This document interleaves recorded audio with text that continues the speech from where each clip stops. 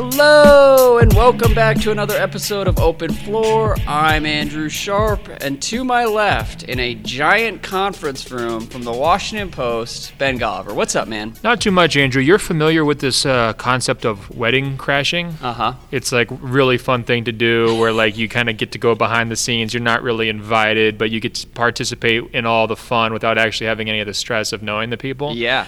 We are doing something similar to that right now, but far less fun. So we're in a gigantic conference room here at an undisclosed hotel in Las Vegas. Up on the big screen projector, it says 2019 NBA Summer Training Las Vegas. It is for the referees, Andrew, and they've got little stations around the room where they've marked off, the paint. Yeah, mock paint. They've got masking tape all over the carpet here. So they've definitely have some middle-aged men going through illegal defense coverages while everybody else is sitting in rows of like 15 to 20 seats, anxious to take notes. I see packets of information. Yeah. I see reams of paper. There's probably tests involved. And we're just kind of in the middle of all of it. It's not going on right now because the games are happening at the gym, so all of the students are obviously being put to the test. I can't imagine how lit this place was at like 8:30 in the morning, though. Oh, there was definitely some like Steve Ballmer-esque motivational speeches going on. And we can only just dream of being a part of the party, I guess is what I'm saying here. Yeah, Joey Crawford up in the mix, too, making an appearance. I've seen him all over Summer League. Monty McCutcheon's another Vegas legend. Shout out to Monty. I'm sure he was heavily involved in this too. So look, we're not going to be breaking down 3-second calls or the coaching challenge rule changes. You know what? Can we talk about the coaching challenge thing for 30 seconds? No, it's the right thing to lead with. Like we're you can tell, all right? We're at the finish line of the NBA calendar. We're scraping the bottom of the barrel here. Okay. There is plenty to talk about. What is your challenge take? It's the dumbest thing in the world. Uh-oh. Why are we doing this? Okay, first of all, never imitate the NFL. Part of what I love about the NBA is that it is on the complete opposite end of the spectrum of the NFL. There's already too much replay. Replay gives the illusion of accuracy when in reality it's oftentimes just as vague as calling it in real time. And then, like, the challenge aspect of it is only going to be more frustrating. And the whole thing is just super tedious and frustrating for everyone involved. So I think their counter argument would be you only get one. If you get it right, you don't get a second one. Uh-huh. There's only a few different types of calls that you could use it on. Nobody's going to know which types of calls they can use it on. That's going to be half the frustration next year. Okay, so if you challenge something that can't be challenged, it just counts as a normal timeout. Okay. So are you worried that there's going to be a backlash where somebody tries to challenge something, they don't get even the right to challenge it, they lose their mind, and there's a technical foul? I just don't need more replay in any sport. Okay. Again, I just think it's all kind of tedious, and the costs outweigh the benefits. And if you were going to tell me that they're replacing all replay reviews in the NBA with this one coach's challenge per game, I would be very into that, because then there's a little bit of drama. Like, are you going to use your challenge here? Are you going to save it for when there's like 15 seconds left or whatever? That's fine with me, but I just feel like we're kind of like extending these games for no reason. And I'm sick of it, man. I'm fed up in every sport. I hear you. I'm not sure the fans win here. I'm not even totally convinced that the players win here. It does feel like they're just kind of throwing a bone to the coaches. Mm-hmm. And they've changed a lot of things, the timeouts, when they can happen, how many you get, when they go through in terms of the gameplay. And I wonder if this is sort of like a bone to the coaches saying, like, we know we've put you through a decent amount in terms of these changes over the last couple of years. Now you get an added degree of the ability to influence potentially a close game at the end of it by being able to challenge a call. I mean, is that worth it, or is it really worth freaking out over? I mean, how many games? That's the thing. It's not worth being super passionate but you're one way or the other. So you're more worried that like they're going to use this as the starting block, and then pretty soon they're going to get 3 challenges per game, and then pretty soon they're going to get 5 challenges per game? Well, I just feel like we already have too much replay. We don't need more replay. Yeah. And, it is what it is. It's not going to make or break my enjoyment of the sport. How do you feel about the idea that you signal for it by twirling your finger? Oh, I love that. Directly towards towards a referee. So you're in for no flags. You don't want the flags like the NFL. You'd rather have twirling fingers? Yeah, well, honestly, I would rather have no replay review, but players and coaches do the finger twirl to signify that they disagree with the call and wish it could be reviewed. And that's how we would operate for the next 25 years. And we'll see. Maybe we'll have robot refs in 25 years. But I'm looking forward to, honestly, the only part that I'm really looking forward to is I don't think it's going to be that big of a deal, unless maybe there's a couple playoff games where it could actually factor. But the first coach who tries to challenge and does the twirl finger without any timeouts and gets his own team a technical foul and no challenge because you don't get the challenge regardless. Yeah.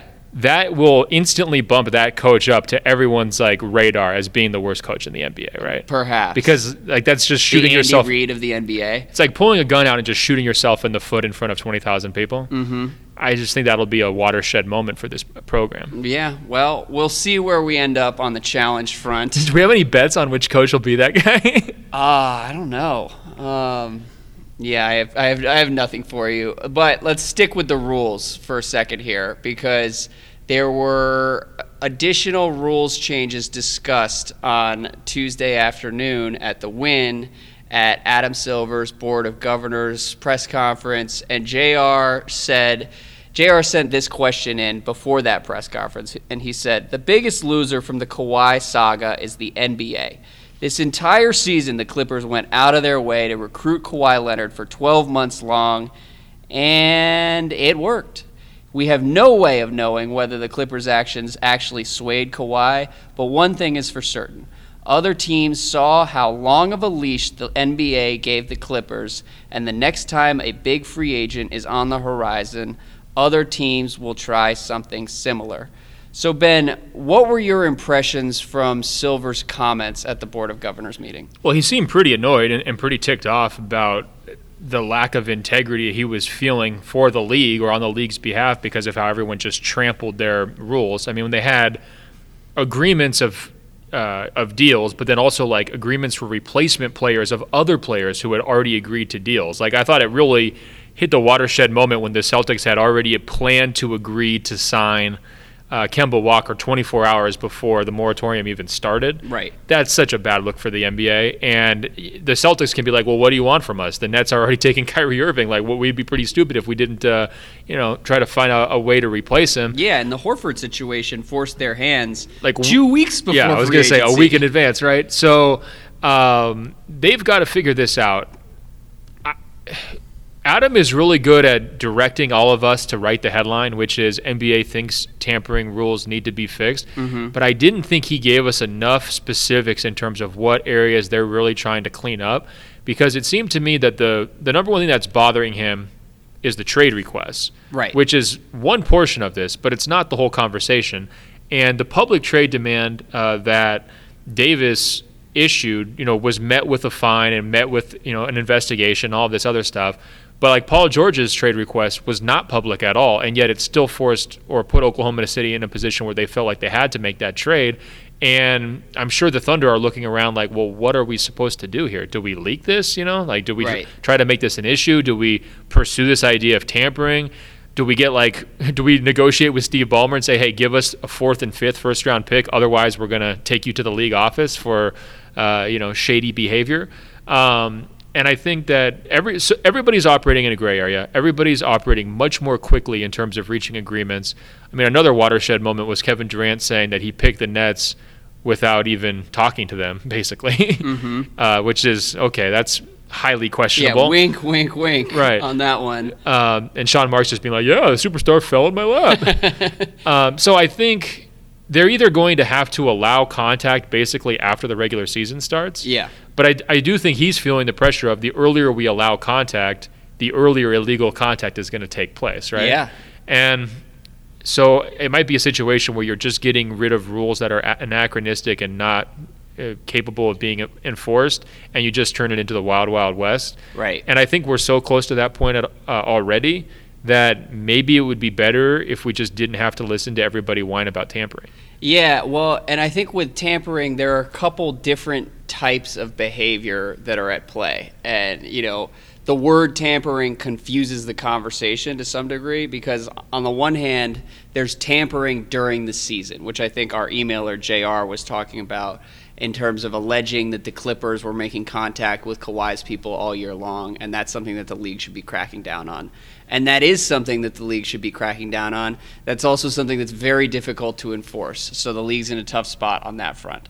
There's also tampering after the finals and before free agency, which obviously happened at unprecedented levels this year. And then there's talk amongst the players themselves, which is all 100% legal, but is nonetheless deemed tampering when we talk about it in the media. Like, you'll hear people on the radio accuse LeBron James of tampering by text messaging guys, when in reality, like, that's all 100% legal. What Kawhi did with Paul George is not against the rules, and probably shouldn't be. So it's a tricky thing because tampering sounds so illicit and underhanded, but like, you should be able to just talk to guys after the finals. And if people are tampering, then the league should probably change the rules on that front. I thought it was interesting, though. Silver at these press conferences is generally up there kind of spinning his wheels and not taking a stance one way or the other. And it's one of the things I enjoy about him because you kind of like watch him spin. And I don't like it, honestly. I like David Stern's approach much better because Stern would come out and not just give the headline, but he would like take his hard stand and be like, here's what we need to do. And then the conversation sort of, now has been moved by him to that point. And at sometimes, angering the players along the way. Well, yeah. And with Silver, it's like he always wants to be everybody's friend. So he's saying, like, here are the things that we're worried about, but he just leaves it open and ended. And, maybe we'll bargain this, 3 years, 4 years down the line. And it's sort of unfulfilling. He always goes back to that where he says, this is a difficult system to calibrate. And there's a lot of factors in play. And we're taking the long view. And we're going to see where we are in a couple years. This week, though, he took a much stronger stance where he said, look, this is not working well. We need to change the rules. And if we have rules that can't be enforced, that everyone recognizes are not being enforced, that undermines the integrity of the league, which I think is very, very accurate. So I wish he had then gone and said, hey, here's this one rule we have about no contact after the finals until whatever. Yeah, we're getting rid of that. No, we're getting rid of it. Like, we are no longer going to have that. Or we are going to propose to the players on X date that we modify this rule. And he didn't go that far, which is sort of the angle that I was missing. He also he was kind of putting a lot of this back on the players in a way. And that's where he was really getting delicate because he's like, these trade requests are bad for everyone. They're bad for the teams. They're bad for the fan bases. They're bad for the players too. Yeah. And I think we should maybe pull Anthony Davis and Paul George and ask them like, how it worked out? How bad are these for you? Because I think in the short term, for Anthony Davis especially, it worked out very poorly. But I'm sure he does not regret it in any way. And Paul George has got to be sitting back cackling at the way his worked out. Was this easy, really? Yeah, and like if I'm another superstar, I'm looking at Paul George's situation, and it's like, wait a minute. This is now the new standard. If I go to front office quietly and ask for a trade, I better be gone within a week to the team that I want to go to. Yeah. And so that is not good for the NBA. That is definitely... Well, and that's one where you do sometimes miss Stern. Because while I do enjoy watching Adam Silver kind of spin, it just as sort of tradition at this point. Like every time I show up to a press conference, it's like, all right, so how are we going to just sort of like kick the can down the road and not really say anything? Yeah, let's thank Las Vegas again. Las Vegas has been a great host. Yeah, let's talk about the international impact. Yeah, we sold 3,000 hotel rooms. But the David Stern side of it, like, you got to find a way to crack down here. And I think when people talk about tampering, it's a very polarizing issue on the internet. Like, I tweeted a quote from Silver that I thought was perceptive and honest when he said, the one strong conviction that I have is that we should not have rules that are not strictly enforced. Because, again, that undermines the integrity of the league if everybody is just looking at this as if it's a joke. And yet... When I tweeted that, I got all sorts of responses from people being like, oh my God, like the NBA is a joke, Silver is a joke, he's a substitute teacher, et cetera, et cetera. And I think that all of that angst originates from the players being able to kind of manifest their own destinies, and nobody actually cares that Kemba Walker is agreeing to a deal 3 days before free agency. And so people are getting upset about that. But really, like the core tension underpinning all of this is that, Anthony Davis does have the power to say, look, I'm going to sit here and be miserable, and you guys are going to lose me for nothing if you don't trade me right now. Yeah, the core tension is the small market fans or fans in less desirable markets being terrified they're going to lose their guys and not feeling like they have any protection from the league office if those guys get upset. Yeah. And there's not really any way around that, so I understand where Adam Silver is coming from in terms of not wanting to, try to be super heavy-handed. But I think if you go back to Stern, if Doc Rivers comes out on TV and compares Kawhi Leonard to Michael Jordan during the middle of the playoffs on ESPN, Stern is not fining him $50,000. Stern is saying that's a $500,000 fine. That's $1 million fine. We know exactly what you're doing. There's been this pattern of behavior. There's been all this chatter all season long.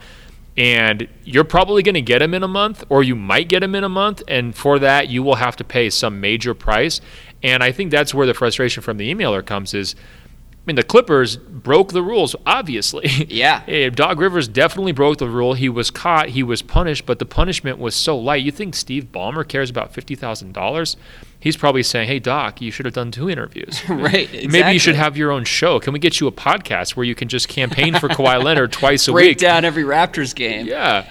And so I think that's got to be something that Silver needs to look within and say, you know what, man, if you are going to have these rules, and some of these things I don't think can go away. You don't want to have open campaigning by teams on behalf of other players. That violates the spirit of the rule of law. That's where you do have to come down really hard. You have to come down much harder. But I also think that some of it is very difficult to resolve unless you're going to be David Stern and you basically are calling up agents and are like, Rich Paul, I'm going to get you in a conference room here, and we're not leaving until you agree to cut the shit. And it's the same with Aaron Mintz, Paul George's agent.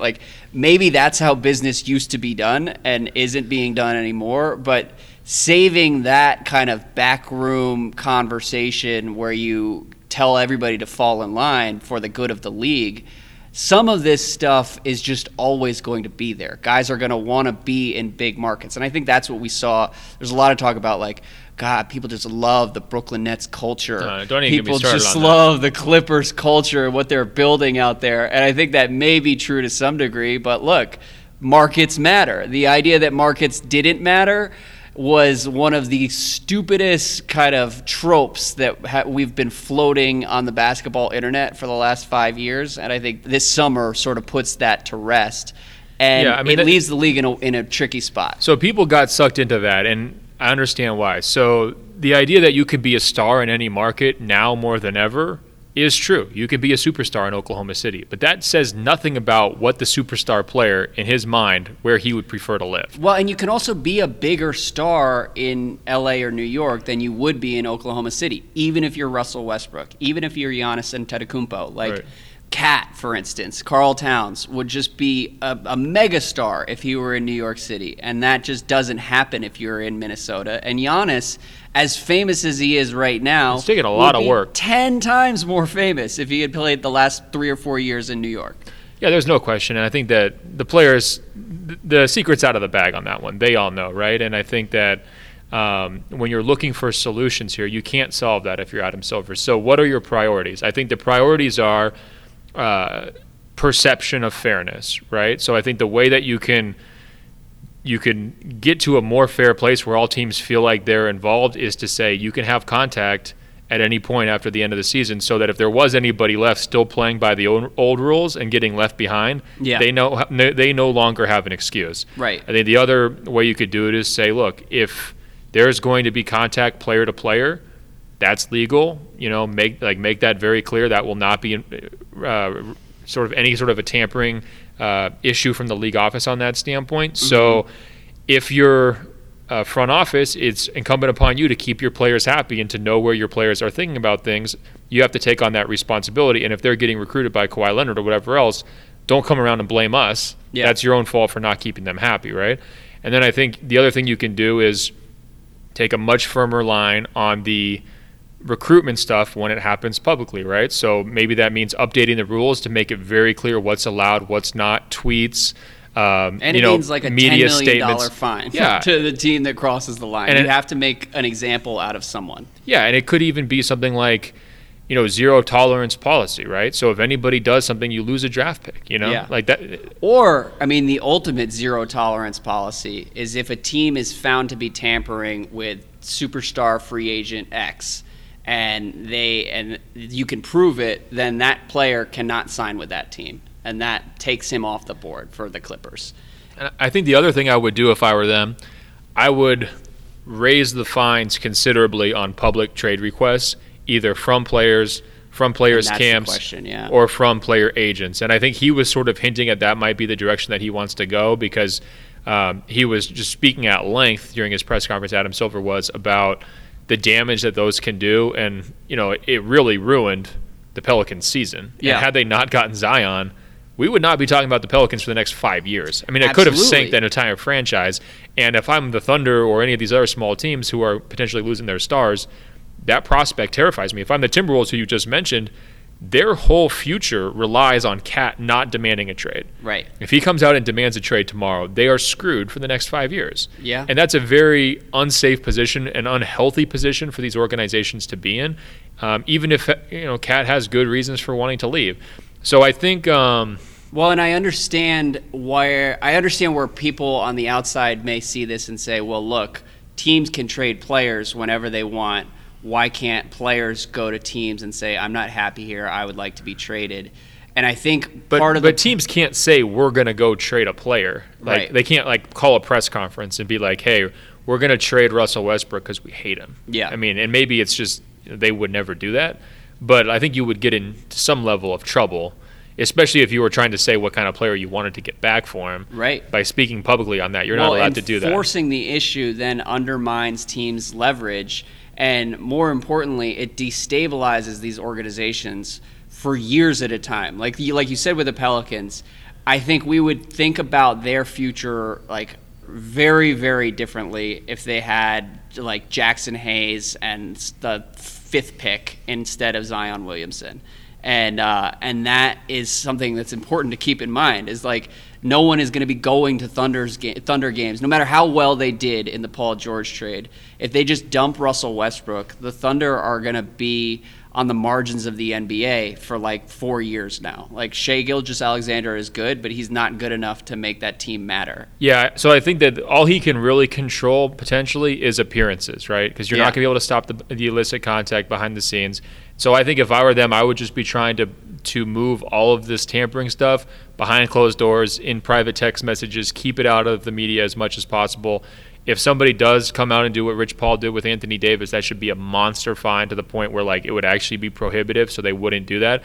Because there's also a difference between a report that comes out and says sources said Anthony Davis wants a trade and Rich Paul said Anthony Davis wants a trade, right? Because if you're the organization, you can say, hey, look, everything's not perfect, but we don't believe this report. We're on the same page with Anthony Davis. Things are good. Yeah. If the agent comes out and says it, it's all right, well, now you're in a public stare down and you probably lose your job like Dell Demps did, right? So, and you're also going to have to come up with more creative ways to incentivize guys to stay in one place. And I think that's another test for Silver and the Players Association as they try to calibrate a system going forward. Yeah, they're kind of stuck on that, though, man, because the money is so big. We're seeing it time and again. The idea of the 5-year contract or the 4-year contract is not appealing anymore. And it used to be, I don't want to lock in for a 6-year deal, a decade ago. Kawhi only wanted 3. Right. That's another test where it's the money is so big, though, that right now it then inhibits the roster building around a star if he stays, and we've talked about that 1,000 times on this podcast, and kind of becomes counterproductive if you're trying to give them a carrot to stay and contend for titles. But to me, that is actually a smaller problem than the idea that you can't incentivize the very best players to stay on your teams. Once you cross the $200 million threshold. And for Anthony Davis, it was he didn't even take the full length second contract, right? Mm-hmm. So he's already got $100 million in the bank. Now he's already in position to do whatever the heck he wants, even though he has nothing going on off the court in terms of meaningful, endorsements and that kind of stuff. So that is the biggest problem. And I'm not sure how you can rope guys into staying with their teams unless you extend the length of a rookie contract potentially, which the Players Union would not be happy about, unless you change the percentages on the maxes. So maybe on your second contract, rather than that, being that mini max that we talk about, maybe you're just designate a guy, franchise cornerstone. Yeah, whoever it would be, and just say you can get that 35% max that usually you'd have to wait for 10 years to be able to get. And I think that could be effective if you're making some of that money uncapped and allowing those teams to continue to build around those guys. Because I think there are a lot of priorities that any superstar player is juggling. You want to make that money. You also want to be in a market that optimizes your footprint and brand and everything else. And then you also want to contend for titles because that's how guys are judged among their peers.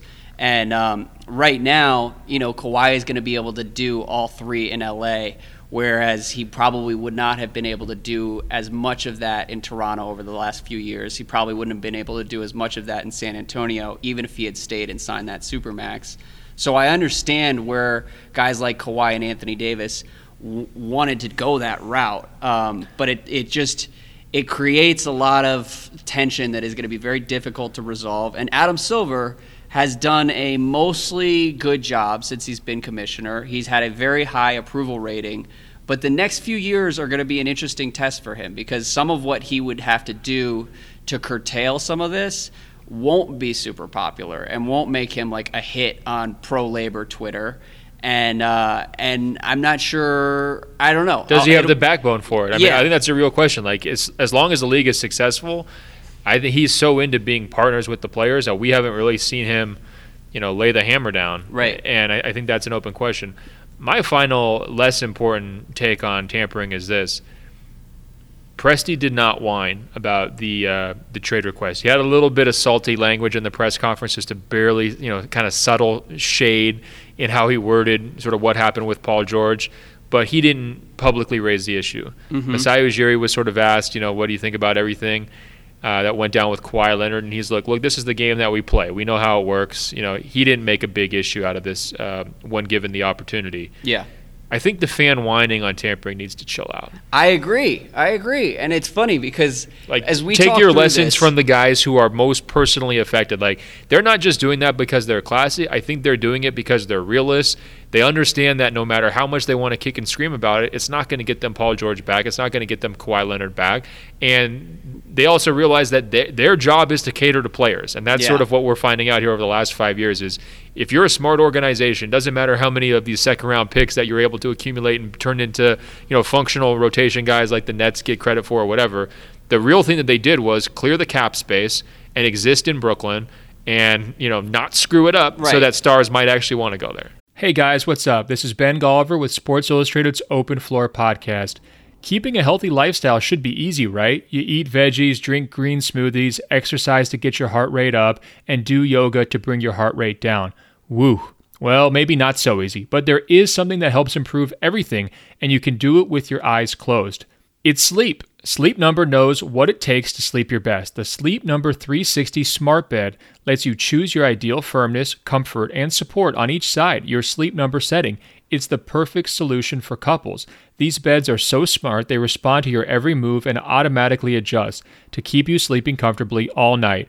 Proven quality sleep is life-changing sleep. And now, for a limited time during the Memorial Day sale, save $1,000 on the new Sleep Number Special Edition Smart Bed, a queen now for only $17.99. You'll only find Sleep Number at Sleep Number stores or by visiting www.sleepnumber.com. That's www.sleepnumber.com. Well, here, I want to read one other email that we got from Nathan who says, "Hi guys, I think you have the Westbrook thing wrong. It's true that selling Russ is likely the logical thing to do, but it's important for a small market franchise to have guys that they look back on as iconic one-team players. I think this helps breed legitimacy in small markets, whether it's San Antonio, Dallas, a team that can always rally behind Dirk, or all the really great franchises that have had guys like this all throughout the ages, whether it's the Lakers with Jerry West, Magic, and Kobe, Boston with Bill Russell, Havlicek, Bird, and Pierce, the Knicks, who've lost their way but still have Willis Reed to cling to. I see that is a point that I find interesting. Yeah, let's ask some under 30 fans how they feel about the Willis Reed era. Yeah, well, see, that's the tension. It's like maybe younger fans just don't really care about any of this. I think that the tampering angst is overdone, and I'm honestly not particularly passionate one way or another. I think the players create 90% of the value from this sport, And so if they have all the power, then that makes sense to me, and that is mostly fine. But I do also think that if you're trying to sell the game, teams matter, and at least the illusion of loyalty and legitimacy in terms of like guys representing one city matters to the most, like, to mainstream fans, I would say. And there's like a rabid community online that will follow the NBA no matter what team any of these guys are on. But like if Joel Embiid was on the Blazers in 2 years, like that would be kind of a weird look. And I don't know where that would leave the majority of Philly fans. And at some point, just like shuffling the deck chairs every 2 or 3 years could leave the NBA in a strange place. Well, yeah, I think especially if the same teams are over and over again, either getting their star players poached or just never in the mix for the other players coming to them, it's going to really turn off certain fan bases. There's no question about it. I think with the Westbrook example that he's using, I'm with you that they should try to keep him if he was still the same guy, you know? But I don't think that even the most loyal, diehard Thunder fans would be excited to watch Westbrook this year. Yeah. But by the second half of this year, if they're not in the playoff picture, sentiment's going to start to change about the direction. And then you go forward 2 years from now, how many more times do they want to keep running it back with one guy? It's going to become less and less fun, less and less stimulating.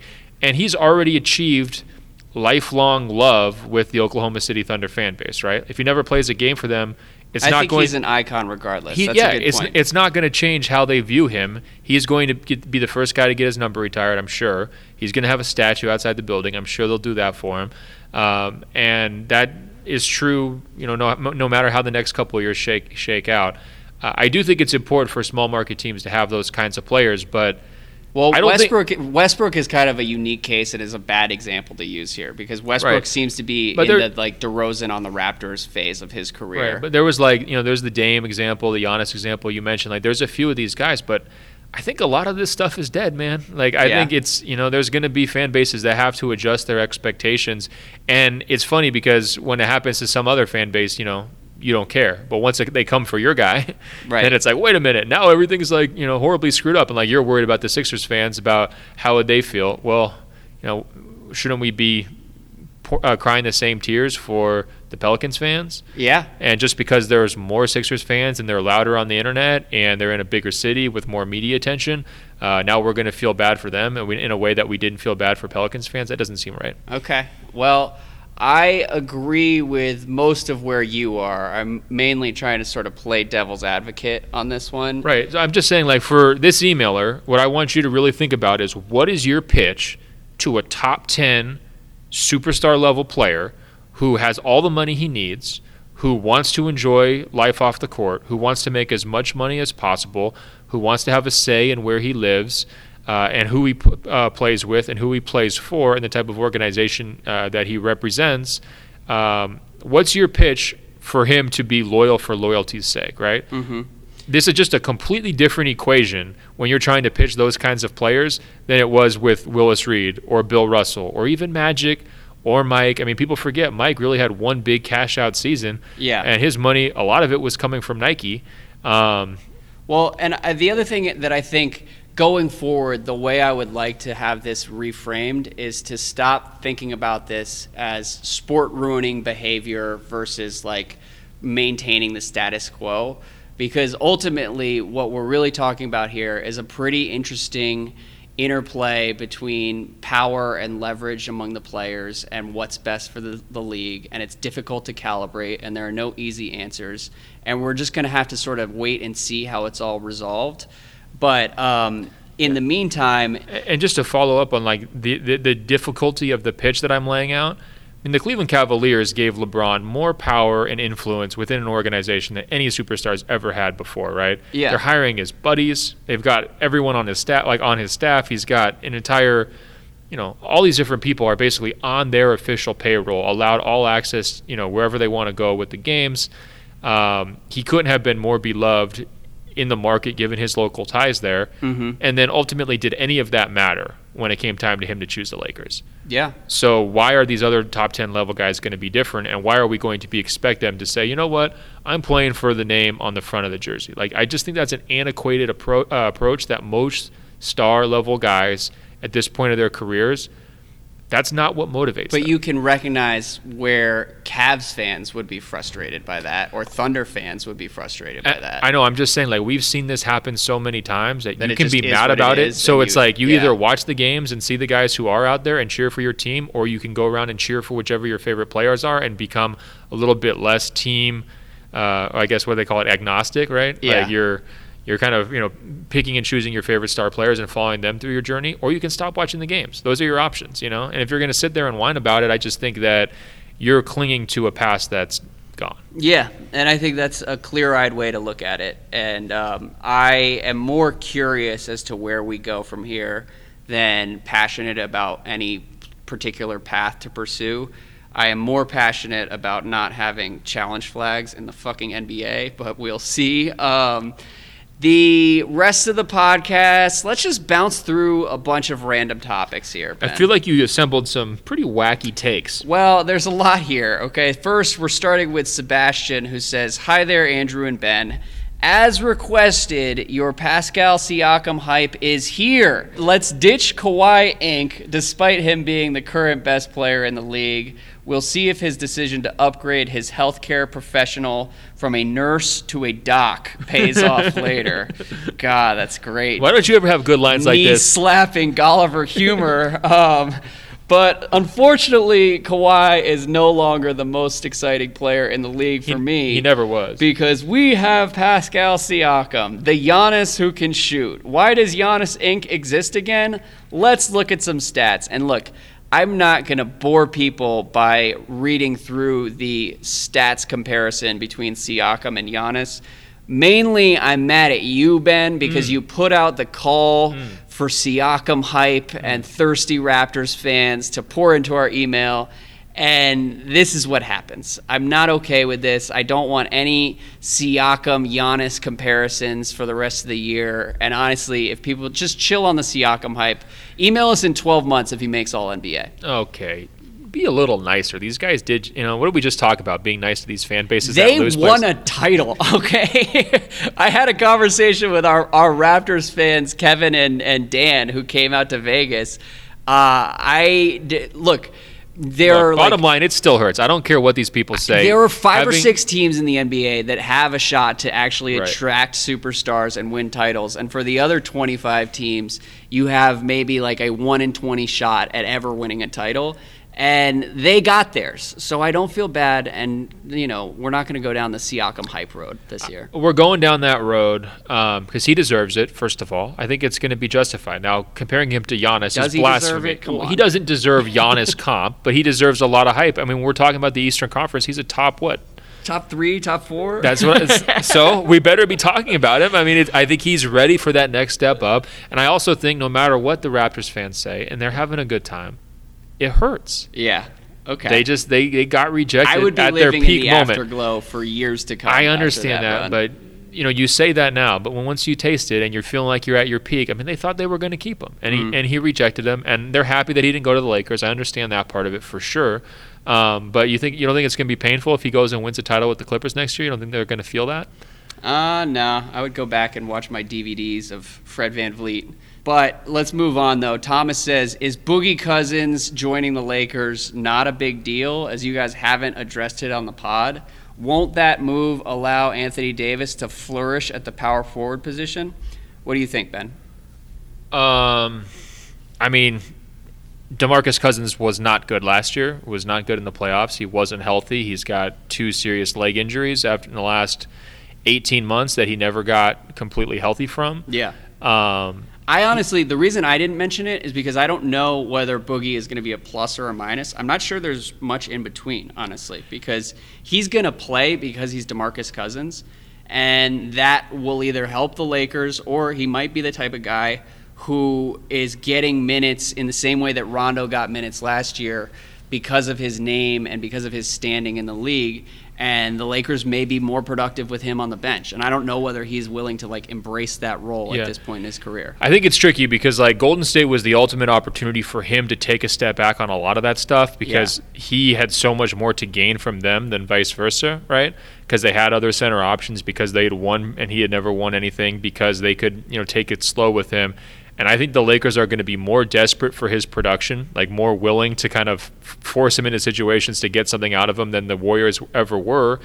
And I'm not sure they're going to like the results. And so then it's going to kind of come due at some point where it's like, all right, man, like we're out there, you're turning the ball over a lot. You can't move on defense. You're not the guy you were 2 years ago. You're getting re-injured or whatever else it might be. And I think they're way better off using him as a sub. Yeah. But do they have the the institutional credibility to be able to pull that off? That's the thing that I wonder Frank about. Vogel have that bedside manner that Steve Kerr with the backing of Kevin Durant, and all their stars? Well, yeah, and it's also like it's easier for Cousins to be on the bench when there are 4 Hall of Famers on the floor, and you can easily accept that, like, okay, right. I'm just here to play my role. When it's like JaVale McGee is throwing the ball into the third row accidentally, and you're thinking, this guy's starting over me? No, yeah. It's tough.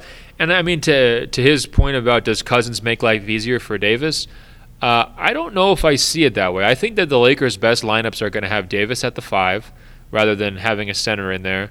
And I think you're going to want to keep the hard minutes off Davis during the regular season as much as possible. So it'll be worth using. That's going to be Boogie's value. Yeah, McGee's minutes and Boogie's minutes during the regular season are going to be important because it does reduce the strain on Davis. But I don't think that Boogie's actual presence on the court is going to be that helpful to Davis, because I think Davis is better off having fewer bodies in the paint. And I think that at times, because they both put up such huge numbers in New Orleans, people thought that was like a really good, really functional combination. I don't think it was ever that good of a pairing. It always seemed just kind of awkward to me. And you throw the LeBron factor on top of it, where Cousins is never going to be able to get the numbers he wants to get because LeBron's going to have the ball so much. I just don't see Cousins pulling the best version of Davis out of Davis. Like, I think the best version of Davis involves Cousins watching from the sidelines, waving a towel, getting excited because LeBron just threw him an alley-oop and the paint was empty. There was no other bodies in there. Yeah, I agree, and that's why we haven't mentioned it, because I think that maybe 1 out of 5 times this next season with Boogie on the Lakers will end well and he'll be a positive for the Lakers. But there are too many other scenarios where it doesn't work. And by the way, this is why I bent over backwards to give Cousins credit during the finals for that incredible performance. He did a great job. Yeah, and it wasn't every night, but that one game he had was so clutch, so big for them. It really helped them extend the series, and it was so gutsy and it was so unselfish for him to put his own health, kind of put that on the back burner for the team's success. And the fact that he could still do it despite what he was playing through was incredible. But part of the reason why I was giving him that love at that moment was because I don't feel great about how the next couple of years are going to go for him. And I think the NBA has shown, the entire league has shown, they're betting the same thing. Yeah. Right? You look at the kind of contract he got last summer, you look at the kind of contract he got this summer, the league is basically saying we're out on DeMarcus Cousins. Right, and it's unfortunate because the way things have gone are just crappy for him. And I think everybody who follows basketball feels bad for the way things have gone. But at the same time, just looking at it realistically, the next couple of years could be complicated. And speaking of the next few years, Kentucky Seth says, don't you guys see that now if LeBron gets a title, it means infinitely more than winning one with yet another super team? What do you think about that?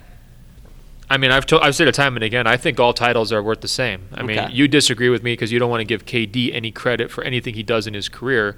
That is such bullshit. But I think all rings count the same. When history judges them, they care about the total quantity, not the specific circumstances of each one. Yeah. And so I think... Well, it's funny because if LeBron had won building a team with Kawhi and Anthony Davis, it would have burnished his legend in a specific way. It would have hit the off-court influence part of it would have become the storyline. He would have gotten all the credit for recruiting Kawhi, and he is the one who was the first one there. He's the mastermind. Right. Chess master, he's like the Kasparov or whatever. And so I think that he would have gotten 100% credit for winning a title with that group. Yeah. Even if Kawhi was the best player, and even if Kawhi got the Finals MVP award, or if Davis winds up winning, there was a scenario where Davis could be the regular season MVP and Kawhi could win Finals MVP. But LeBron would still get full credit for all of that. So I disagree with you. And now there's a scenario where Davis could win regular season MVP and LeBron could win Finals MVP. Well, they got to make the finals for that to happen. They do. There's a lot of work to do. And part of what's fun about this season is that all of these stars are going to be tested in a major way, and that includes LeBron, and we'll see how he responds. I do understand. I wasn't trying to say that shady, by the way. I just, when talking to people this week, around the league, I just feel like there's a lot more respect for the Clippers than the Lakers. Oh, no or question. a lot more fear for what they're capable of doing among people in the league. Do you feel the same way? I talked to somebody the other day who was talking about his torn groin last year and said he didn't look the same even when he came back. And there's real worry about what he's going to be going forward, which I think is fair. The other side of that coin is that LeBron has been superhuman for 95% of his career, and there's reason to give him the benefit of the doubt in what he's going to be next year. But still, it's the first kind of hint of mortality we've seen. For sure. And then you look at the rest of the team. And that's what I mentioned. Is I think that the respect factor is coming from the Clippers 3 through 10 versus the Lakers 3 through 10. Even the Terrence Mann is a guy that Clippers added via the draft who is pretty promising. The Clippers just nail all the little things, which is a really good sign. And the Lakers are going back to the well of guys who were big names 3 years ago, like Avery Bradley.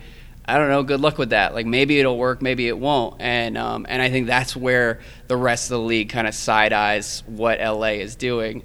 But at the end of the day, if LeBron is out of his mind and Anthony Davis is out of his mind, the Lakers are going to be tough regardless. So, speaking of which, though, James says, with player power at an all-time high, are we now seeing a new way to build an NBA team rather than tanking? If you get a superstar, their leverage has never been higher to force teams to go all in. What do you think about that? Because that is ultimately what we've seen with both the Clippers and the Lakers. And the Nets too? Well, the Nets, I don't know if they're all in. They haven't forfeited future assets since they were able to get KD and Kyrie in free agency. They did have to tie up $40 million in DeAndre Jordan for some reason. But, I do think, this has turned into an all-in bet for the Clippers that they may not have made if they had a choice. And I don't know if the Lakers would have been so desperate such as to have zero leverage with the Pelicans and give up everything they gave up to get Anthony Davis if LeBron wasn't there kind of sitting outside Pelinka's office being all right, are we going to get this done? So the reason why I throw the Nets in there too, because I think there's more similarities than differences. They didn't have to make some crazy trade, but they did have to sacrifice D'Angelo Russell. Yep. And not only the player, but sort of the symbolic value of a guy that they had nurtured, coached up. They were trying to make him sort of the face of this rebuilding movement that was going to just make steady progress until they wind up being this contender. And then they're saying, you know what, we're going to throw away that entire identity and just be a superstar landing pad. And, we're going to take on the risk that are associated with Kyrie Irving and Kevin Durant and hope that their star power is more important than all the things that we've been preaching for these last couple of years, and it's enough to overwhelm their own red flags, right? So they're betting pretty big organizationally on these guys, and if it doesn't work out, it will be a major setback for them for a while, right? And it limits the flexibility long term. I mean, that's the thing that I would worry about on the Clippers side, is that I would really trust that front office to continue to build around the edges of that team over the next few years with picks, whether you're using the draft picks or whether you're using them in trades. And the same is true with the Lakers. I wouldn't trust the Lakers as much as I trust the Clippers, but it's a similar situation where you now don't have much to trade. You don't have much space around these guys to add anybody in free agency.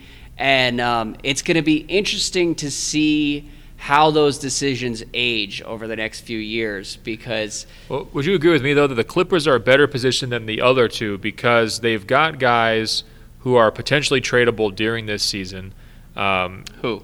Well, you could say Harkless and his deal? yeah, but any of these. I mean, if they just don't fit for whatever reason, like you could trade Lou Williams for something, you could trade Patrick Beverley for something. He was getting interest on the market, so they're a little bit more flexible here. Montrezl Harrell definitely has value. There's pieces that they could use to kind of like rejigger things. Whereas I look at the Nets, like 3 through 10 for the Nets, I don't love their group, and I think with the Lakers, like all those guys were available to the Lakers on basically low cost deals because they don't have much, if any, value around the league. Yeah, absolutely. But I mean, that is still a distinction that may not matter if Paul George and Kawhi don't play as well as they're expected to play, right? Right. Well, and Harrell is a free agent after this season, and he's going to be tough to bring back because there aren't many free agents next summer, and so he'll probably get pretty expensive if he plays as well as I hope he does, because watching Montrezl Harrell is amazing. The internal peer pressure on that one's going to be high for him to stay. Right? Yeah. Like, come on, we've nurtured you. We've got a great thing going here. Just take $10 or $15 million less. Not that Steve Ballmer will care about a luxury tax payment, but it's just a tricky situation. And what it reminds me of is the way LeBron has operated on the Heat, the way he operated the Cavs in particular, and the way he's playing things out with the Lakers.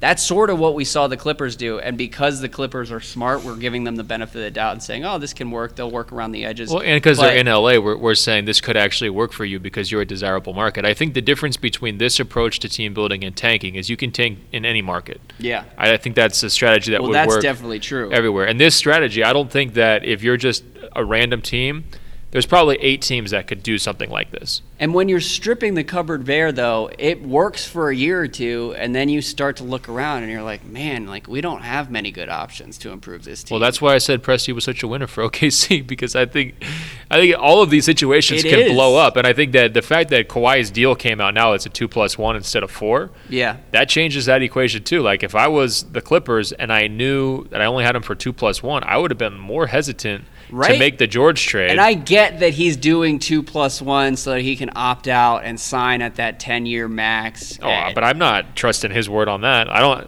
like if you ask him and say like, "What's your plan after 10 years?" and he just completely blindsided the Spurs, quit on them for a year, showed up in Toronto for 1 year. And we don't know how his body's going to be. And by the way, if he had committed very early to the Clippers, they would have been able to say, all right, we're not worried about him going elsewhere. Paul George has requested a trade. We're going to wait this out a little bit and maybe give you 3 picks instead of 5 and every pick swap on earth. And I don't know. That's the type of thing where it's like using your player power to basically gut your team's future. It's no shot at the players. I just don't know if it's the best strategic decision if you're looking to kind of No, it's a conflict between his best self-interest and the Clippers' best self-interest. But his best interest may be for the Clippers to hold on to some of those assets so they could build a title team in 3 years, in addition to this year. I mean, you tell that to his face. I think he'd have good counter arguments about what his best self-interests are, which would be maximizing. Well, so would LeBron a couple of years ago, but he would have been wrong. Well, I know, but I still think that they would reach the same conclusion. I mean, I agree. I mean, I think that all these guys should do whatever they possibly can to win as many titles as possible. But I think it's a more nuanced balance between that. We can't say that every decision LeBron has made along the way has been in pursuit of maximizing the number of his rings. Yeah. Because he wouldn't have gone to LA if that was his decision, right? Mm-hmm. So I think that LA, had a number of assets. They just ended up cashing all of them in for clutch client number 2. I'm just saying when he hit free agency, if you were ranking the places that you're most likely to win as many rings as possible, the Lakers would not have been number 1. Mm-hmm. Right? He was weighing all the other off-court factors, the business stuff and all of that. I think what he was weighing with the Lakers was that the title window for 2019 was closed because Kevin Durant was still going to be in Golden State. So let me go take a gap year, essentially, and then reload for 2020 with a team that is in LA, will have that appeal and have a number of assets to trade. And, whether, would LeBron have won a title had he forced his way to Houston and had Houston gut everyone else on their roster? Maybe. I don't know. Well, he didn't even Philly. Like, there weren't many other options that were more attractive than what the Lakers I'm just saying, we're 2 years in. He didn't make the playoffs, and now he's got a really nice co-star with Anthony Davis, but a whole bunch of other guys who can't play defense. And it's not guaranteed that they're going to make the playoffs next year. They should. It's not guaranteed they're going to make the conference finals in a really tough conference. And so I just think that, like, these superstars are not solely bent on maximizing their winning potential and willing to make the kinds of sacrifices that we think would be smart for them. Mm-hmm. We've just seen it time and time again. Yeah. Because if they were, Kevin doesn't leave Golden State. Well, and I also think, just to return to the emailer's question, there should be a balance between the urgency that we saw with the AD trade and the Kawhi trade and protecting some of those long-term options, because I think that benefits the players more than they realize. And that would have been true with LeBron in Miami, would have been true with LeBron in Cleveland, although Cleveland didn't have a lot of flexibility regardless. So it is what it is. But moving on. I guess I just think Kawhi came out of this in really good shape because, just like LeBron, he can leave in 2 years if things break bad, right? Yeah. And in the meantime, he's getting as much money as possible. He's setting himself up for the maximum possible contract that he can get after 2 years. He got the guy he wanted to play for. He's got a championship coach. He's got a pretty deep collection of supporting talent. Well, now we're laying bare the difference between me and an NBA superstar. Right. Because if I made a big decision, right, I would be like, you know what?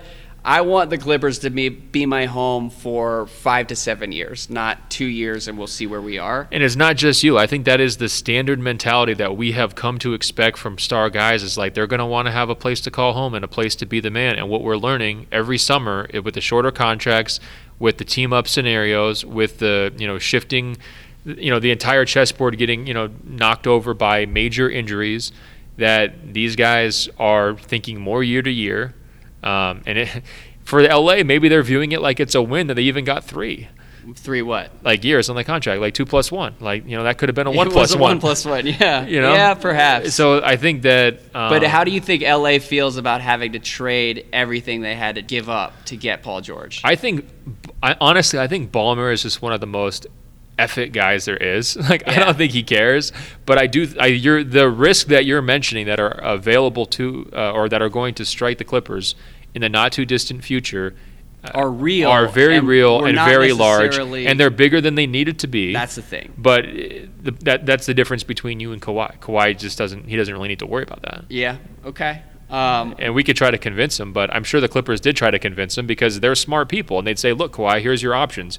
A, we're going to have not as many guys 2 years from now potentially, or B, you get every single thing that you want right now," and we saw his choice. Yeah.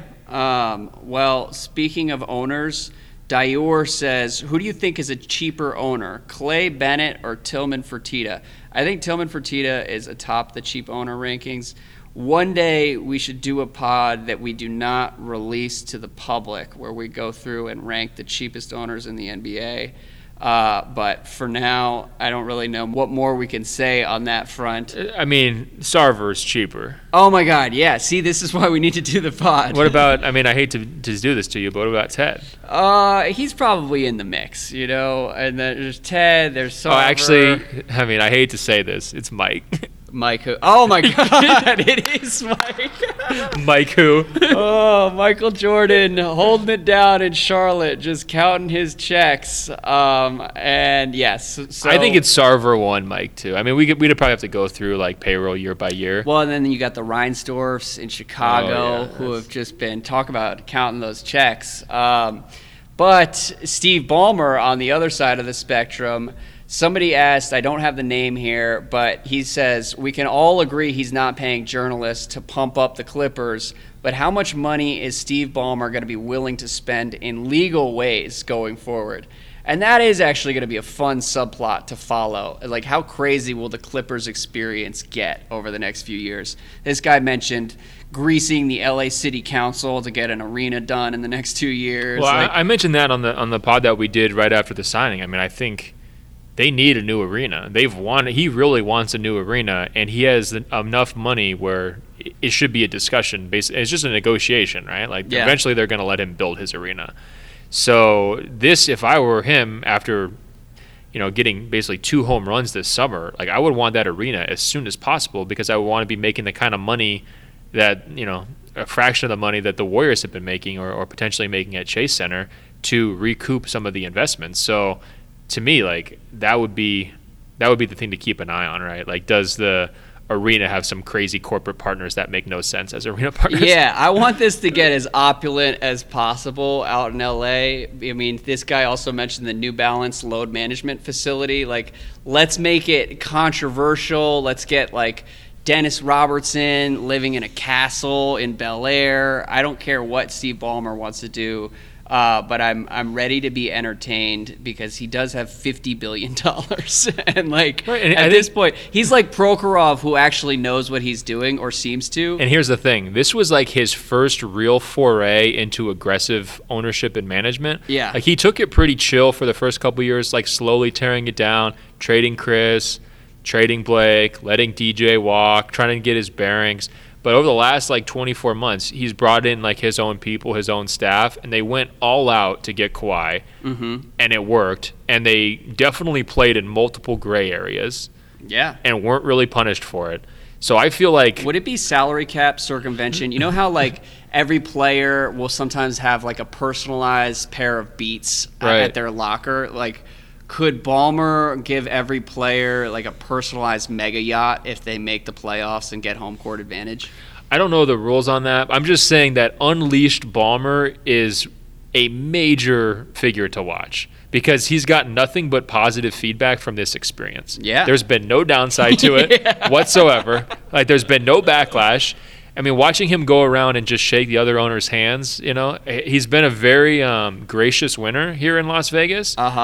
But he also knows he's the winner. Like, he knows he's the man. And I think he's probably, there was actually a moment when the Warriors eliminated the Clippers in the playoffs, where he went over and had a handshake with Joe Lacob, and it's like a $50-something billion handshake between these two guys. Yeah, we talked about it on the podcast. Right. And you're just thinking, like, for a guy who's as competitive and successful as Steve Ballmer, there's like nothing more he would want at this moment of his life than to basically be Joe Lacob, right?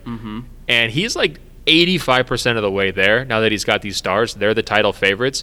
It's not like he's going to stop now. If anything, it's only going to ramp up more. It's time to get crazier and crazier. I remember when Steve Ballmer, this was before he had bought the Clippers, and he was rumored as a potential like Seattle owner, and at that point he was kind of like an AAU. He was like bankrolling an AAU team in Seattle, and there was like I think he was actually bankrolling a high school, and there was a controversy surrounding recruiting. So congrats to Steve Ballmer for graduating from Seattle high school basketball controversies to breaking the NBA a little bit here. You know what I hope? Lee Jenkins is like the nicest guy. He's always been the nicest guy. I hope this goes straight to his head. I hope all the Clippers, like Lawrence Frank just takes it to the next level. Lee Jenkins just takes it to the next level. It's not circumventing any sort of salary cap to get Lee Jenkins his mega yacht after this summer. So if nothing else, that should be the takeaway from this section of the podcast. His Instagram this summer, Lee's going to have to start one. It'll be like white parties. It'll be like, we'll be like, is this Harden's party or is this Lee Jenkins' party? Exactly. All right. So Waz says, Ben, the basketball gods do not take kindly to stubborn takes, and I hope you've taken notice. Just look at the evidence. After your repeated criticism of DeMar DeRozan's game, he is now traded to your beloved Spurs. After naming Raptors fans the termites, Toronto wins the title over your beloved Kevin Durant Warriors. And after your unwavering support of Durant's Golden State decision and refusal to acknowledge criticisms, Kevin Durant signs with Kyrie Irving's Nets. After all of this, will we see a new, more open-minded Golliver in 2019 and 2020 after this humbling experience? Look, Waz, your takedowns might get to Andrew. They're not going to get to me, okay? Come on. This is a real poor framing by you. I really have a problem with this. You don't feel like the universe is out to get you? I mean, look. Look, there's moments, but, I mean, it's not stubborn takes. These are, like, very carefully derived principles about life and basketball, right? So They're like, certainly unwavering, okay? I can speak from experience. first of all, DeRozan going into the Spurs, whatever, it proved my point that he wasn't a playoff player and that they needed to upgrade at that spot if they were going to win a title. Lo and behold, that was correct. I look at that as a win. The fact that he's ruined the Spurs for the next couple of years is just a side casualty of the greater point where #prove 'em, there was no proving involved. I proved it. Okay, that's number one. Now, number two, people take termites negatively. That was a show of respect and endearment. You've done a really good job trying to rewrite the history on the termite nickname. I respect it. We have met a number of Raptors fans that we've come to know and love over the last 6 months or so. Okay. At the same time, the termite nickname began because because Raptors fans would flood into our inbox like termites. Being completely wrong about DeMar DeRozan, right? Okay, so that's fine. It just wasn't necessary. They're older, they're wiser, but look, I do respect passion. I've never said anything negative. I think that, people should be all in for their team. So I think that one, again, sorry, Waz, incorrect framing. Okay. Now, number three, after unwavering support of Durant's Golden State decision and refusal to acknowledge criticisms. I actually think I've been fairly hard over the years on Durant on various different points. A lot of it has to do with the social media stuff. I paused when I was reading that question because I was going to add valid criticisms, but I didn't. But when we look back on that era, he took that team. To me, it's the best basketball I've ever seen played in person consistently. His first year there. He came out of it with 2 titles, which he needed for his legacy. He came out of it with 2 Finals MVPs, which he deserved and which added to his legacy. He came out of it with multiple just Rucker Park-type shots over LeBron to clinch those series. Over an exhausted LeBron who had to do literally everything to make the Cavs. And the best part of it is guys like you who spent the whole time calling him a role player and demeaning him have no answer to the fact that he does have the rings and he does have the trophies. I called the experience unfulfilling for Durant and unfulfilling for fans and less interesting than the Warriors would have been otherwise, and I have been validated on just about every front. And it is what it is. I mean, you can spin it how you want to spin it, but the bottom line is that Kevin Durant... the universe has responded here. Kevin Durant has decided to partner with Kyrie Irving for the rest of his career. Wait. So the universe responded by career-altering injury? Is that what you're saying? The basketball? No, that is not what I'm trying to say here. Well, that's what happened. Well, what I'm trying to tell you... That was the biggest change of direction moment, was it not? Yeah. But, I mean, look, Kevin Durant is now partnering with a player who could not be less Golliver, That is true. Talk about basketball principles. That is true. And look, I was the first person who came out and bashed the decision. I bashed it more loudly and more vociferously than anybody when he signed with Kyrie Irving. And I think that when you do have certain principles, it's important to realize that other human beings aren't going to live up to your standard on every single decision. I can praise his Golden State Warriors decision without also praising his Brooklyn Nets decision. Otherwise, I would just be blindly loyal to a fellow human being. That would be silly. Okay. I think that he made the right priority decision in Golden State, and it paid off for him very nicely, and he will history will give him the respect that he has earned and deserved. I think he got himself into a really tough spot, and the last 12 months have gone not well for him, obviously. And now he's stuck into a different chapter of his career that ultimately... So KD is still welcome in the Church of Golliver, even if he's partnering with this blasphemer here. Absolutely. I mean, we're talking about one of the greatest basketball players of all time, one of the most unique talents, and we get caught up in these little narrative things, but people need to take a step back and go way easier on Kevin Durant in general. Yep. That does not make me happy to watch him tie the rest of his career to Kyrie Irving, and there's no question who I will scapegoat for the rest of this stuff. That decision has already been made. Let's be very clear. That decision was made 2 years ago. All right, well, I'm cool with that. The Nets thing, at some point we need to revisit it because I do think that there is a little bit of upside there. Here's my heater take, all right? Okay. Lot of credit, like you're mentioning, for Brooklyn's amazing culture and convincing these stars that they want to play. And I saw Sean Marks over at the gym today. He's wearing Adidas. Uh-huh. You cannot tell me that if you are the person in charge of recruiting and deserving the most credit for getting Kevin Durant and Kyrie Irving, that you're wearing Adidas. Why is that? Because they're both Nike athletes. They're both Nike signature athletes. They've been that forever. There's no possible way that if you were the reason and like the major factor of that decision, that you're an Adidas guy. So are you alleging that Sean Marks was basically just a bystander? I'm not alleging it. I'm just saying that like if we're ranking the top priorities of like who deserves the credit here, I don't think that we should rush to give the credit to their front office. I think you give it to the organization, the fact that the City of New York, the City of New York, Rock Nation, the ties there. I just think that Sean Marks was not a negative. Right. But I don't think he was like, Definitely not a selling point. Let's not kid ourselves. That's what I'm trying to say. And it's actually, I'm not trying to pick on him. Yeah. But it was just a very stark example of like, look, if you were really in the club and you're this power broker, first of all, you're wearing KDs or you're wearing Kyries. Yeah. You're with the team.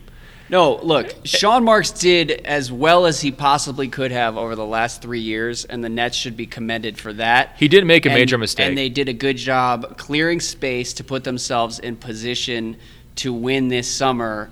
The actual win and how that happened is a story that is probably independent of whatever the Nets have been doing over the past few years, which is fine. I also think we might want to chew through the Clippers sides of the recruiting thing, because I think a lot of the early rush was to kind of crown Jerry West because he's had that. I feel bad for the actual Clippers staffers because Jerry West gets credit for literally everything they do well.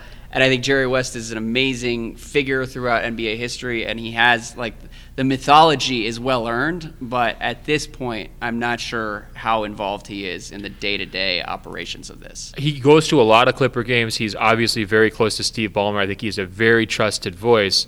But again, this is a Kawhi Leonard decision, right? And the fact that he's out there recruiting Paul George proactively, like, hey, here's my plan, let's go do this. That plan comes together because of Kawhi, right? Not because of Paul George. And the same thing is true for Durant and I think Rich Kleiman as well. I mean, those are the guys who ultimately decided, hey, Brooklyn's going to be the spot, and this is where we want to go. Those are the guys that deserve the credit for putting this together. And I think, again, trying to just rush to praise the front offices, it's sort of a vestige of a previous era where that was more true, or those guys had more influence, or they were the true movers and shakers, right? And I think that we kind of saw that play out in Miami with Pat Riley, right? He was the godfather. Yeah. Well, what did the godfather do when LeBron left the family? Right. How'd that look? There's no question. So we just need to change the credit giving here. Keep the focus on the players and the people who are, working with the players closely. For example, Dennis Robertson, he deserves more credit. He deserves a lot of credit than we've given him, for sure. And I hate how he played it out in San Antonio. I'll never forgive them for that. But he deserves a ton of credit for how this whole thing came together. And if we're saying who had more influence here, Dennis Robertson or Jerry West, and who's gotten more credit for it, right? I think like Dennis gets like 90% of the credit, but 10% of the attention. Yeah. And Jerry's the other way. And I think those two should be flipped. The Clippers front office deserves credit in the same way that Sean Marks over the last few years deserves a lot of credit. The Clippers deserve a ton of credit for being clear-eyed about what was possible with Blake Griffin and pulling the trigger to clear all of that out. And the Chris Paul trade was the beginning of that. The sign and trade to Houston was a big win on the Clippers side. If they didn't want to keep him, being able to get valuable assets back, like Montrezl Harrell, was a huge part of... And they'll be the first ones to say they backed into some of those wins, but they also orchestrated some of those wins really, really well. Yeah, and they cultivated a culture that got the best out of those guys, which is another thing that's harder to do and another sort of inefficiency today. So you're not with me on Sean Marks' shoes, though? Not entirely. I just think it's a tell. Look, more than anything else, I'm proud of you for remaining strong and firm in your convictions despite the universe clearly conspiring against the Church of Golliver. Oh, yeah, life is so hard. I'm going to have 2 super teams in L.A. to go watch every year. Man, woe is me. I could be a whiner like you and all these other emailers and complaining. No, it's really tough. I'm legitimately jealous of what your basketball existence is going to be next year. Yeah. It's very, very frustrating. frustrating. I mean, Waz is up there in Minnesota just begging for D'Angelo Russell, who also comes to California. I mean, come on, Waz. Yeah, Waz is one of our favorite Wolves fans, a longtime listener to Open Floor. I don't know why he still watches basketball, but I appreciate him for hanging in there. And with that, Ben, let's run through a couple podium questions. First, it's been way too long since we've done the podium. I love the podium questions. We should bring the podium back in a big way. We should also bring the lantern back at some point. It's coming. Christopher says, just FYI, in my daily workplace, availability is the best ability is what I tell carpenters who show up late to the job. It's great. It's kind of a dick move, but they're late and they know they're going to get sassed. So, Christopher asks, what other abilities are in the top 10? And, Ben, before I even let you answer, I just want to tell people that you should not be encouraging Ben as he sort of cultivates this religion of accountability here. It's already gone too far, gone to his head. The Instagram DMs are fuel to him, and I don't like where we're headed in general, but give me your take. And also, if you're actually telling someone in your workplace availability is the best ability, I would quit on the spot. I hope you've had at least a few carpenters who look you in the eye and tell you, I don't know. Well, here's the thing, though. I actually think it's a great workplace move because it's the embodiment of I'm not mad, I'm disappointed. It's like, you have let me down. You have fallen short of the professional standard. And if you do just get kind of cursed out, you're like, okay, yeah, I'm used to that. That's the standard. I think this actually cuts deeper, and it's more likely to change human behavior. It's more likely to get a positive response because you're forcing somebody to think about their actions, or in this case, lazy inactions. So, Christopher, I think you're doing a bang-up job with the Carpenters, and keep that going. In terms of some of the other abilities, I mean, I've also mentioned how consistency or reliability is the most underrated ability. Yep. So that's a big one. I would say completeness is a big one for me. Do you have holes? How damaging are those holes? That's a huge top 100 prerequisite. I would also say, leadership, off court, that kind of stuff definitely factors in for me. How much do you love the game is probably, I would maybe even say more than availability. I can't believe I kind of zoned out for a second and then came back and was like, wow, he's really reading out his top 10 abilities here. No, I mean, it's sort of like the commandments, I guess I'd have to, This is the end of summer. Here we are. I would really have to make a priority list. Maybe I'll do that at some point during August. You can do that on your national park journeys. But I do think the most important thing above any ability is a central love for the game. Okay. The most important ability is, can you get a bucket at the end of a playoff game? But it is what it is. Kevin says, how did two guys who pride themselves on language and word usage fail to combine an earthquake with the Kawhi Paul George moves and point out the seismic shift that just happened? I feel like we did allude to the earthquake pretty heavily.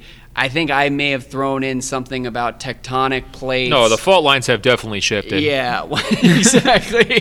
We did that. Sports media did that as a whole fairly well. And honestly, I tried to show restraint where I could. But it was pretty amazing. Well, first of all, you were worried that people were going to die, so you were trying to have us downplay that in the moment, which I appreciated that because where my mind was going, let's have as dumb of the possible wordplay. And I was workshopping a lot of different headlines at the arena that were so bad that people I didn't even know. I did audibly groan. You were telling Paolo Uggetti your headline. And I was like, oh my God, really? Yeah, well, there was act of God, comparisons. But needless to say, I don't know if we should be taking crap for that. Yeah. Come on, listeners. No, look, we were showing restraint. But either way, it was still incredible and something that will only seem more incredible as the years pass. Before we finish out, I want to give a shout out to Kevin and Dan, two Raptors fans from Toronto. They had a third friend with them. I forget his name. They also had two girlfriends with them who were politely hanging out watching Summer League basketball which is really the ultimate show of true love, hanging in there and watching. Well, let's not give them too much credit. They got a trip to Mexico City out of it. This was like the tack on at the end of the trip. Oh, was it? I didn't realize that. Yeah. No. Okay. I'm not trying to down them. I'm not trying to turn this into like a competition between us and the girlfriends or anything, but just saying, like, they're coming out of this okay. Okay. So, well, then shout out to Kevin and Dan for negotiating a stopover at Vegas Summer League at the end of an otherwise legitimate normal vacation. But either way, they came through. They had Sharp and Golliver jerseys. I got to sign a Fred VanVleet jersey. It was awesome. So great to see those guys. Those are two of our longest supporters as members of the Open Floor Globe. Yeah, I'm not sure what they're getting out of it anymore. I think we're getting more out of it. Yeah. I mean, the amount of, street teaming, I think is what they call it, that these guys do for us. Hard for us. I mean, they had a T-shirt with my Twitter logo or my Twitter header on it. Yep. Or avatar, I guess is what it's called. Giannis Inc. They were getting stopped by random people from various countries asking them about Giannis Inc. Honestly, they could barely walk as they were making their way through the Thomas and Mack concourse. People were just like, where did you get that? How do I buy one? I know. So shout out to them. I hope they start their own little business. I'm just worried they're too good for us. They're in too deep at this point. I think there's no question that they're too good for us. And then finally, an email from David who says, this is another one with my philosophies. I recently attended my 5-year college reunion, and I need to thank you two for giving me a phrase that lasted me all weekend long. Some backstory. I had gotten stuck in a conversation with a girl I once knew pretty well, but hadn't kept up with at all. She wound up being kind of a social climber toward the end of college and started dating a guy senior year that definitely ran with a richer crowd. While talking with her at the reunion, this guy walked over and I was reminded that they had gotten engaged a few years back. I talked with the two of them for about 5 or so minutes about the engagement and very quickly picked up on a mostly miserable vibe that they gave off together.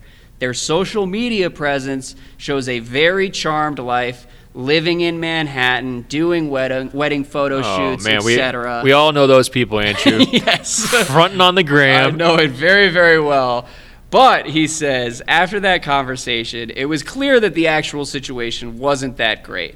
When I returned to my friends, my girlfriend asked how she was doing. I said, she seems like a bystander to her own reality, which the group absolutely loved. The rest of the weekend, my friends kept going back to that same phrase, and it became a huge hit among the group. It wasn't until the last day that I credited a basketball podcast as the source of this wonderfully apt description for some of our millennial classmates.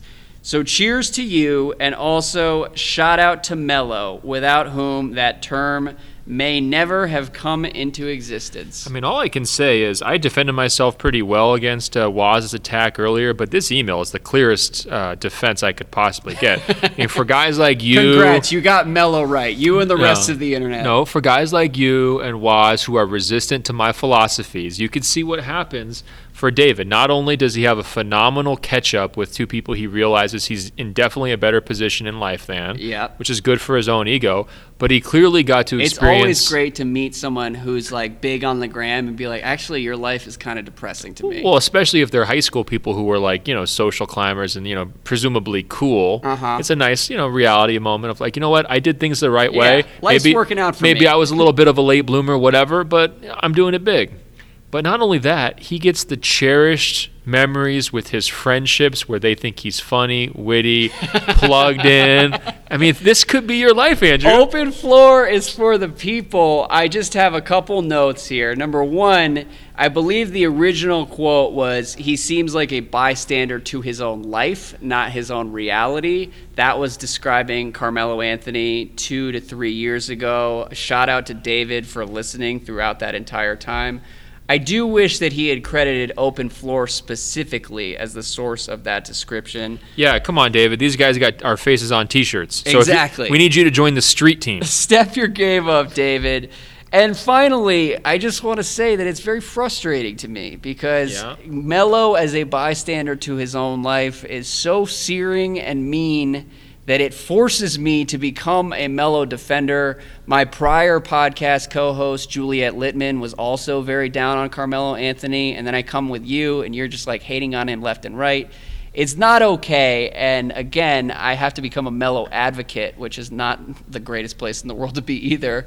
But I'm glad at least that David got some good laughs out of it at the college reunion. I'm confident that if Juliet and I are both on the same side of an argument and you're on the other side, that's true. It's got to be 99.9% chance that we're right. That's a great point. The only place you guys would overlap is something that is just inarguably true. But shout out to Melo. I hope you find a role somewhere in the NBA. It would be fun to have a Melo farewell tour. You know, you've done a lot of shout outs here on this episode. You're really into the shout out moment. I just want to say, we're goofy today, guys. You can hear it in our voices. It's the end of the summer. But part of it's timing, but part of it also was just these awesome questions that we got and the engagement factor from everybody who's like not just listening to what we're saying, but really hearing us, Andrew, really hearing our souls. God, you're killing me. And by the way, it's actually the beginning of the summer. It's the end of the NBA calendar, but here we are. In any event, Ben is planning a 7-day trip through like 6 different national parks. Actually, thanks for doing that, because I was just about to plug my Instagram, at ben.golliver. Guys, follow along. It's going to be epic. I cannot wait to see what I get into. Andrew, this has been really fun. Have a safe flight home to D.C. and back to reality. Don't be a bystander. And guys, check us out on Apple Podcasts by searching for 2 words. It's Open Floor. Find the page, scroll down. It will say rate and review, tap 5 stars. It's just that easy. We're going to keep these podcasts coming to you throughout the summer, so we appreciate your support. We're also on the world famous radio.com/open floor, and email us just like everybody else did today. We got some great emails. That's why we were so goofy. You guys put us in that mood. openfloormail@gmail.com. openfloormail@gmail.com. And Andrew, until next week, I will talk to you. All right, man.